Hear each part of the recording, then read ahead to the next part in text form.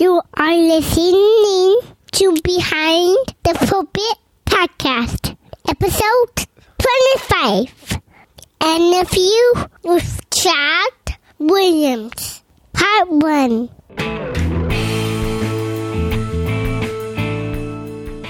Welcome to Behind the Pulpit Podcast, the podcast designed to grow young ministers. This is Tim Lucas, and with me today in the grand virtual studio is Nigel Ali. How's it going, Nigel? Hey, man, doing great. Now, you probably noticed we didn't intro Ryan. That's because his wife is currently having a baby. Yes, he said I could tell you that because by the time this is released, hopefully, fingers crossed, the baby will have already been born.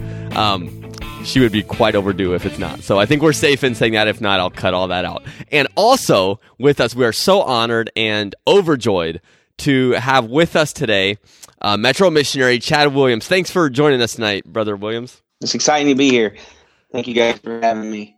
Now, just a couple minutes before we started recording, you and Nigel, just amazing to me. I didn't quite put it together that you have an amazing connection. You talked about that you actually spent some time, a short period, ministering in Fiji. What were you in Fiji for? Yeah, so we were actually in Fiji we were in the South Pacific. Let's say that. We were in the South Pacific for about a year doing missions work. While we were serving in Missouri, God began to speak to my wife and I about going overseas, giving a season of our life in ministry to missions. It was dramatic and it was pretty intense. And as we were processing that, God actually laid on our hearts to go to the country of Samoa and American Samoa. And while we were in the Pacific, other opportunity came to minister at some conferences. And so we also ministered in Fiji, Tonga, and New Zealand. Praise God. And Nigel, now you mentioned too in our short conversation there, another connection I didn't realize, the missionaries that were in the American Samoa were the Blunts. And you said that's who actually was preaching when you first came to a Pentecostal service. Is that right? Yes. I was 13 years old, and a young man invited me to come to their Sunday school rally. And the first person I ever heard preach was Brother Blunt. And man, what an impact he made in my life. And I will never forget it. He told the story of the 3 little pigs and how they built their homes with sand and, on the sand and with sticks and all of that. And then he put it together with the gospel. And I have never forgotten that experience and the love that I felt, the draw that I felt in the conference. And that's what made me come back again and again for more. Hey, that reminds me of when we were in Bible school and somebody for chapel service decided to read, what was it, Green Eggs and Ham or something from Dr. Seuss. And they can imagine, it didn't work quite so well for them. I hope they're not listening. But hey, I'm glad it worked. Now, you talked about you were serving in headquarters at Missouri. What were you doing there at headquarters? So we were in Missouri, and I was serving as a leadership training and development coordinator. My responsibility was to serve with a subcommittee of the general board to develop materials and opportunities to train leaders. We would have a couple of meetings twice a year.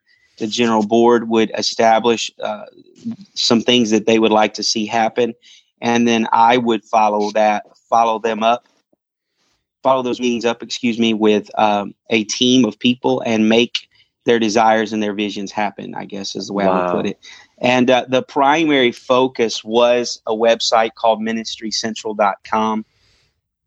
It was the desire of the general board to have a one-stop shop location where our people in our organization could be trained, whether they're youth workers, Sunday school teachers, musicians, whatever it is. And so that was the primary responsibility. I'm not that techie, but I would consider myself a developer. So I just pulled a team together that was techie, and I was the project manager and kind of just relaying what the board wanted and trying to do my best to make it happen. And so that was my primary responsibilities while I was there. It was an exciting time. I'll tell you to check out Ministry Central if you have it. There's training there for music and Sunday school and church planning and youth workers, and it's continually being developed. And I know The last time I got numbers, we had over 4,000 users. We were in over 22 countries. It's a tremendous resource, and it's just getting better and better. Well, I'll tell you, I'm one of those 4,000. I love Ministry Central, and now it seems like it's kind of morphed, merged. I don't know exactly how the whole process went with Launcher Ministry and all that. And I know now it's becoming part of your ministerial credential requirements. We talked about this recently, I think maybe 3 episodes ago. Whether you're pursuing license at this moment, listener, go check it out. You need to go ahead and do this anyways. It's going to benefit your ministry. I don't know of anything else you can do right now for so little investment and get so much value out of it. Yeah, you need to go to Bible school. Yes, you need to be pursuing, reading books. But this is, it's your fingertips, and most of it, or a lot of it's free. There's some that does cost, but so much of it, and the free stuff isn't the junk to get you to pay. It's good stuff you're getting free. I don't know how to encourage you strongly enough. Go check it out if you haven't. And then when you do pursue license, you have to do it anyways. So you might as well go and use it and make benefit. There's like he said, there's so many good in the high level leaders are producing videos, and it's incredible. It really is. You have to go check it out. I'll put a link in the show notes for this show again if you didn't see it in the episode we talked about it before. Yeah. Let me just join him in encouraging you again to do the same. There, as he said, there's over 50 free videos done. They're high level. The speakers are phenomenal speakers and men of God. Most of them are only about 12 to 16, maybe 18 minutes long. Right. It's not going to take a lot of your time, but it's going to make a huge impact in your life. And there's even continuing education, which is $9 a month, and it gives you a repository of videos that'll blow your mind. It's incredible stuff that'll help your marriage, it'll help communication, your preaching, it'll teach you theology. It's just amazing. It's practical. And so I'm 100% behind it. And I'll tell you this, it's just going to get better and better as it continues to develop. But it's a phenomenal resource. Yeah, and it's clear that's why we were there. Yeah. And it's clear that this is something that they're intending to continue to push forward. It's gradual, and I wouldn't be surprised if in the next few years, and I think it'd be a good thing, if we would join the ranks of a lot of the other denominational world and have required continuing education. I've talked to a couple Methodist guys, and they have to. As an electrician, I have to do continued education. Why would I not feel the same necessity? A doctor has to do it. Why should we not have to continually be improving ourselves? So I'd be all in favor of if they made it compulsory, but whether they do or not, you need to do it. Now, I know also in our conversation you mentioned you worked with getting P7 started, and we've seen that. From the time I heard about it, it was already doing so well, and it just seems like recently it's really ramped up and taken off, and we're constantly hearing just almost miraculous stories of things that are happening through it. Can you tell us a little bit about your vision of how that came to be, and then where you saw it go, and how that's all playing out? I love P7. I love all our P7 missionaries that is striving to unlock their faith, unleash truth, elevate Christ, and serve others in their schools. Amazing things are happening. P7, the concept of P7 was developed before I was invited on the team. I did have the privilege and the honor of being one of the founders of it. The General Youth Division, I believe it was Brother Shay Mann at the time, who was our youth president. He had a real desire for a ministry like this to be developed and shared. It was a vision I believe that he had. And so he kind of started the process of developing it. And they had identified it or come to a place where they were going to identify it as Project 7. And they had some thoughts about it. I know in 2013, I think it was in March of 2013, Brother Matthew Johnson came to Appleton, Wisconsin, where I was serving on the pastoral staff. And he came just to experience our church in the weekend with us. And he learned while he was there that we were at that time in 7 schools. We had about 7 Bible clubs going in 7 schools. And so he was able to learn about it and learn about the wonderful things that God was doing through our Bible clubs in the schools that we had at that time. So he went back to headquarters. They were planning to launch P7 at Youth Congress in 2013. This is March. They're going to launch in August, but there was much to be done still. He went back, and I think he spoke to his committee as well as one of the P7 leaders, also I think the P7 director at the time, and they all considered adding me to the team. And so I had the cool opportunity to join the team and help them to develop it and realize that vision by Youth Congress. Folks, it was crazy because it was late March. Yeah. It was late March. Yeah. And we had to develop merchandise, websites, teaching material. I mean, everything we needed to launch that ministry at Youth Congress. I didn't sleep much at all. It was something else. Wow. But, we worked hard. And over that course of time, we developed everything that was going to be necessary to launch it. The morning of Youth Congress, that morning that it was going to begin, before I got on the bus to go with our church, I was still uploading lessons to the website. Because while it was going to be launched on Thursday night and the Congress started on Wednesday night, they wanted everything to be live and available by noon on Wednesday. So it was quite an undertaking. It was quite an undertaking, and certainly it wasn't just me. There were a few of us working hard to make it happen. And once we launched it on that Thursday night, I believe it was, the teenagers just took it and ran with it.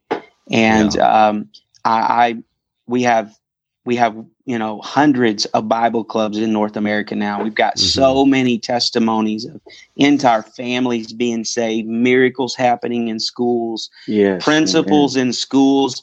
Principals in schools are asking the P7 clubs to lead like community events, and it's just been phenomenal. And it's all the teenagers. I mean, we certainly commend them for doing what they're doing.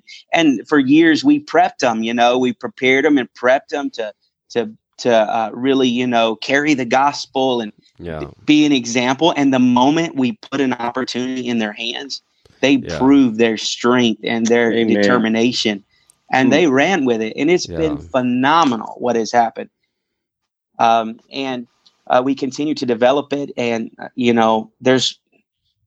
I haven't seen the numbers in a while. Unfortunately, going into missions, I had to kind of withdraw from it because it was going to be difficult to serve overseas and serve Project 7.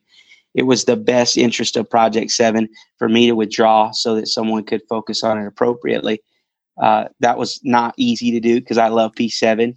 And I'm still certainly an advocate, and I'm connecting with P7 leaders as I travel in North America right now and doing anything I can to help the current P7 team. They're doing a great job because we love it with all our hearts. But it's been amazing what has happened through P7. In Appleton, where I'm from, we have not only 7 clubs, but I think we have 13 clubs now. Well over 100 students are meeting a week in high schools. But I know P7 clubs in the Midwest where over 100 are meeting in one club every week. Oh, wow. But it's not just about numbers. And so we don't want to get fixed on that. It's about, fulfilling the vision and the purpose of P7. And we've got students doing that with 3 and 4 and 5, and that's just as successful. Yeah. And we're super excited about it. But God's doing great things through P7. Well, it seems to me like the thing that I guess is different about P7 is for so long we've said, go teach Bible studies, but now it's like it's so practical. It's like follow the manual. Now, I haven't personally been involved with P7, but from everything I've seen of it, it just seems like it's so just do exactly this, and everything you need, we're giving you, and it just takes someone to do it. Absolutely, and that was the goal. We wanted to remove all the barriers we could. Yeah. So we tried to prepare everything they would need down to a letter to give their principal, how to structure the club, the lessons, how to structure the whole club session. And we just knew that if we could remove some of those barriers that's intimidating to them and give them exactly what they needed, that they would have the determination and the tenacity and the drive to get the job done. And that's what they have absolutely done. Nigel, I feel like you haven't talked much. I don't want to cut you out. No, that's all right. This is good, man. I'm just soaking it in. I don't know. Would you give our listeners a little bit about maybe some tips on soul winning and your passion on soul winning? And I've heard that you've served on foreign fields now, and now you're going into metro missions as well. So obviously, you're a man with a passion. You're a man with a desire. Would you mind giving us some nuggets on soul winning and share your passion with them? Man, well, certainly I am a great advocate and proponent of reaching people, sharing the gospel with people. First thing I would say is whatever way in which you choose to reach people and make disciples and share the gospel, don't do it without praying first. Amen. There's such a tremendous need to pray.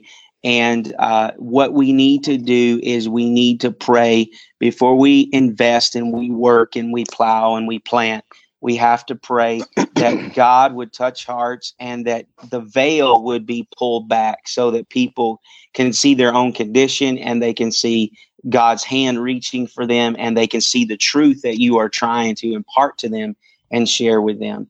I think this is important no matter what we're doing, whether we're preaching, teaching a Bible study, talking to somebody on an airplane, on a street corner, in a school, whatever it is, we have to pray, God, pull back the veil. Yes, Jesus. Because no matter who we are, we all contend with veils, a veil that tends to get between us and God's word and truth and God's purpose and will for our life. Now, the veil can be different, but everyone deals with veils. For some people, the veil is pornography. Their mind's so clouded with pornography, they can't see God's word, his purpose, their potential, their condition, none of that thing. None of that. For some people, the veil's bitterness. Some people, it's wounds. Some people, it's pride. Some people, it's traditions. For some people, it's false doctrines. And some people, it's arrogance. They think they're confident. They're really just arrogant. And that is a veil. These behavioral problems and troubles that we have, these issues that we wrestle with, become a veil that interfere with us seeing God's purpose, his will, hearing from him. And so I think whether you're preaching, teaching, it's, reaching for people through evangelism, making disciples, there has to be this fervent prayer. God, pull back the veil that people can see, because if they can't see, our work is in vain, really, to an extent. Amen. And so that's the first thing I'd say. We got to reach people, but we got to pray. We got to pray and let God prepare their hearts and open their eyes that they would be ready for that moment. Now, I think that there are many effective ways to, quote unquote, evangelize, to reach people. I think it's good to practice many of them. There's a lot of different ways to catch fish. Yeah. And I think that, if you're going to be really effective at catching fish, you're going to try a lot of different ways in order to do that, you know? Yeah. And so I believe in, being diverse or, vast in our efforts, probably not the best word, but trying different things, having a lot going on, have a lot of lures in the water in order to catch fish. Now, if I were to say what I believe is the most effective, I think what is most effective is personal evangelism, one-on-one evangelism. And I think it's effective because it's relational and it's typically long-term. And so you can achieve more with that. So I believe that is the real way to develop people, to make disciples, to reach people is personal evangelism. And now I think one way to get people's attention, one way to develop an opportunity to share Christ with people and open the door, if you will, to personal evangelism is through stories. What I like to do when I meet people is I'll say, tell me your story. I want to know your story.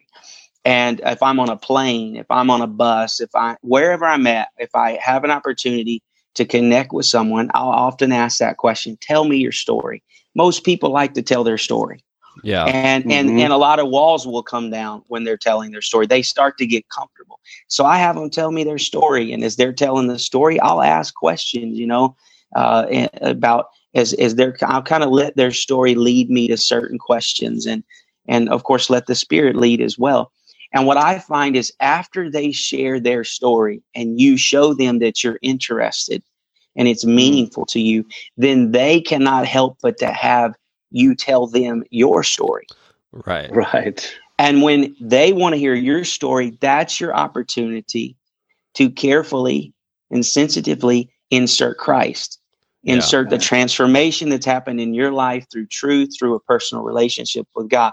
So you do like they do. You tell them where you live. You tell them where you work. You tell them about your family. You tell them about your children. And as you're doing that, and you're hooking them and you're drawing them in, then you just carefully include Jesus Christ in that story and how significant your life has changed because of his presence and his truth that's in your life. Right. So to me, I find story is the best way to reach people and move them to a place where they want to hear about Christ. They might even want to know more. And hey, your story may be full of miracles. People, even people who aren't quote unquote believers and faithful church attenders, they like to hear about miracles. There's something mysterious about it. So look, if you're telling them your story and God has healed you from something significant, that's got to be in the story. And that's going to get their attention. If he delivered you from addiction or some kind of terrible life choice or lifestyle, you insert that because that gets people's attention. And these things are undeniable. Yeah. And so I feel like the word is clear with us that there's power in our testimony. In other words, our story, power in our story, and people love stories. So learn your story, practice telling your story to yourself, and then ask people, what's your story? Yeah. And then wait, and you'll have a chance to tell yours. Yeah. I, in our youth class, I recently was telling them, I'm like, look, if you want little chances, I was like, first thing you do Monday morning, what did you guys do this weekend? I was like, because they're going to tell you, and then if they're not rude, they have to ask you, what did you do this weekend? Well, now I'm telling you, but I'm not just telling you to force you. You asked me. How can you get mad at me for answering the question you asked me? Well, yeah, I made you ask the question, but, and it's not manipulative. It's just common sense, I guess. But I like that tell your story because, we're called to be witnesses. And when you call a witness to the stand, you don't ask someone who was there, well, tell me about the caliber of the bullet and the handgun and the markings. Well, you're not an expert witness. So God didn't call me to know every detail about the theology and to argue. Call me to be a witness. Yes. The main thing I'm an expert on is what he did for me. Right. Yeah, absolutely. Now, if I have some theology in there, great. But what he did for me, that's what I'm a witness to. And we can go from there, but that's where it always, for me, has to start. If I start from art, even trying to discuss biblical differences, it never goes anywhere. But if I start with my story, what, you're calling me a liar? Because my story is made up? No, you can't argue with a story.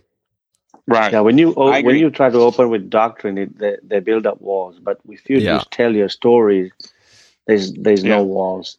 Thank you so much. That's fantastic. I think, too, if I can continue with it, just a thought, but this goes in alignment with the prayer first. This is something that's important to me, and this is something an elder spoke into my life, is what I try to do every morning is, and throughout my day, is I try to basically pray Isaiah 11, verses 2 through about, I think, maybe 8, 9. And I'm paraphrasing, but basically what it says in that prayer is, let the Spirit of the Lord be on me today. Let the fear of the Lord be upon me today. Mm-hmm. Let the fear of the Lord go before me today and affect people's lives. Let there be a spirit of understanding and wisdom be upon me. Let a spirit of strength and counsel be upon me today. Make me of quick understanding throughout this day. Let my words defeat darkness, and also let my words encourage light and truth today. Let me be, I think it says, let my reins be faithfulness and let my belt be righteousness. So let my directive today be faithfulness and let what holds me together be righteousness. Mm-hmm. And it says, don't let me judge anything by my eyes and my ears today. Because I don't see things and hear things the way I should. So don't let my eyes and my ears be my judge today, but let your spirit and you be my judge today, God, in everything that I do. And when I am judging others, it talks about how to do that. And so I pray that prayer every day. And before anything that happens, before I'm going to minister or teach or preach, I'll pray that prayer again, because that's my desire. And I find that to make a significant difference. And it's not uncommon. I was on an airplane the other day, And all I did, I asked the lady, I said, could I sit by you? She said, yes. I sat down. We all got comfortable, and we were about to take off. She asked me a question. I simply responded and told her what I did. And she said, I knew you were a Christian. She said, I could just feel it. I could tell you were a Christian. So I'm going to connect that back to that prayer and the goodness of God. That the Spirit of the Lord was on me, and that the fear of the Lord went before me. And what that means is not only will I fear the Lord today, but people in which I encounter for even a brief moment might fear the Lord as well, respect and revere him as well. So I think, and part of that prayer thing is have a prayer like that. I would encourage you to consider Isaiah 11 and let that be a real priority to you, and it'll make a significant difference. Now, I remember when it wasn't set too many months ago, I can't remember for sure how long, but you were at our church, and in a smaller setting, you were talking about something your pastor had you and I believe all the other young ministers in your church do, and that is to make a list of kind of the non-negotiables, the doctrinal items that you knew you were supposed to believe, and then to pray that God would give you a revelation. Am I remembering that right? And kind of talk about that a little bit. Yes, I think, and I learned this from my leadership, but I believe with all my heart that it is absolutely necessary that every Christian, but certainly everyone, every minister, everyone that feels a tug on their heart to be in ministry, to have revelation. The Bible talks about how the Word of God would be planted or engrafted in our hearts. I feel like what plants the Word is revelation. It's these unique divine moments where God shows us something, and we just feel a tremendous heavenly confirmation.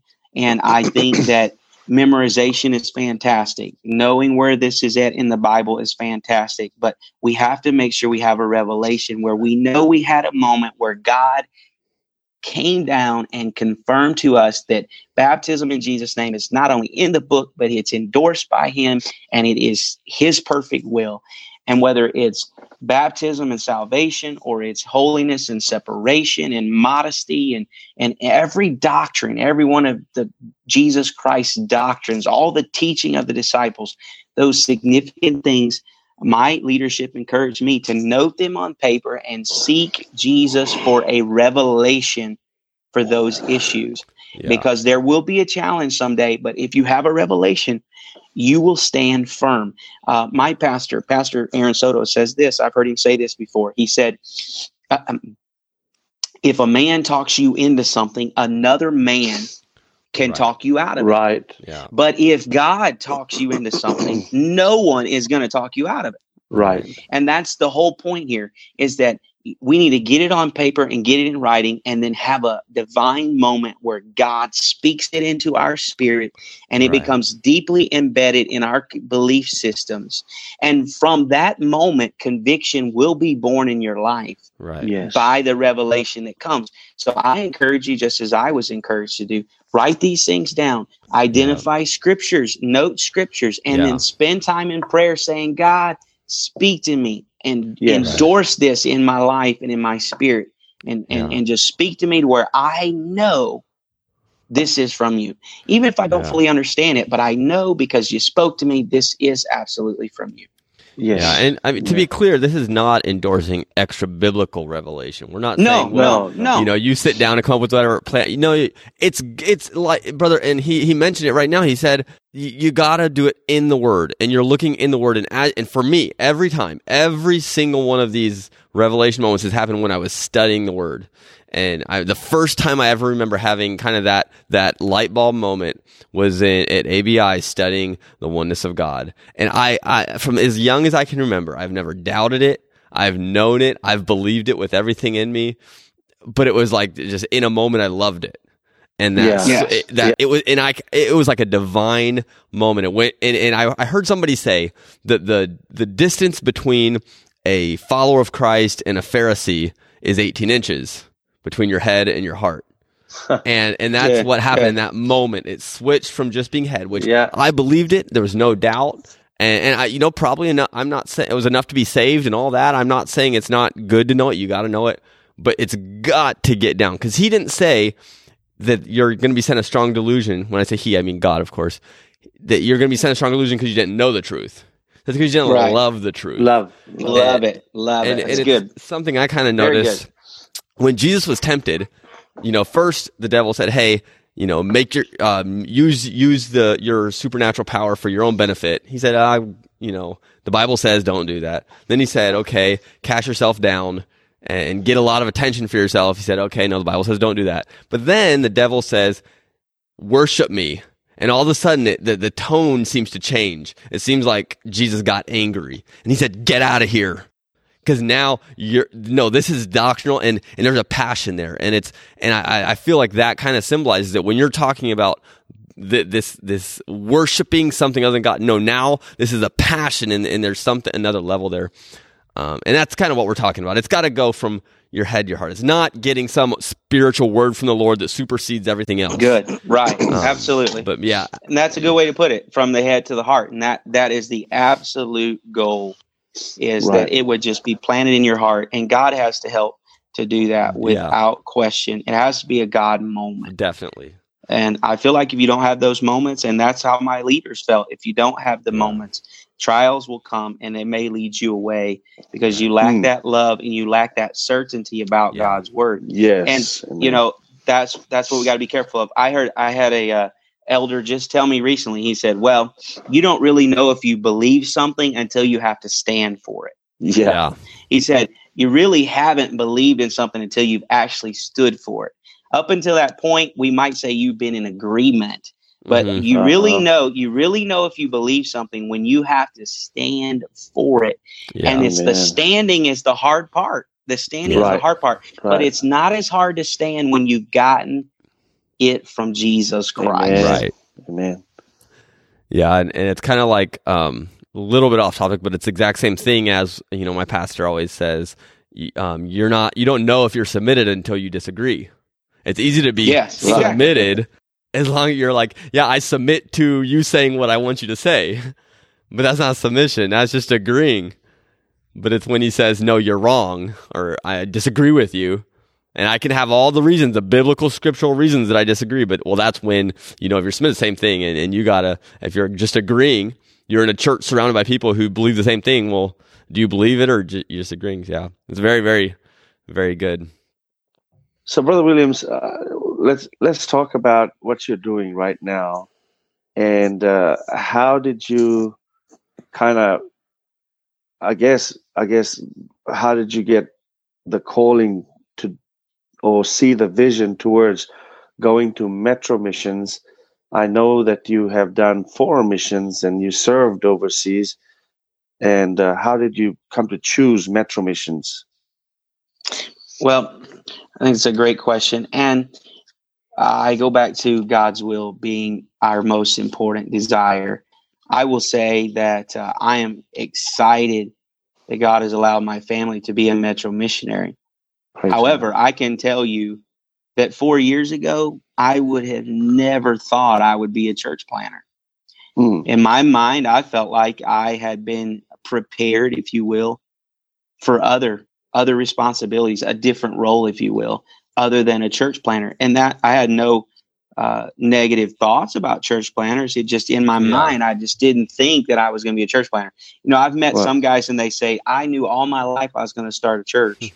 And then God surprised me and called me to this existing church. Yeah. And I would probably be the opposite.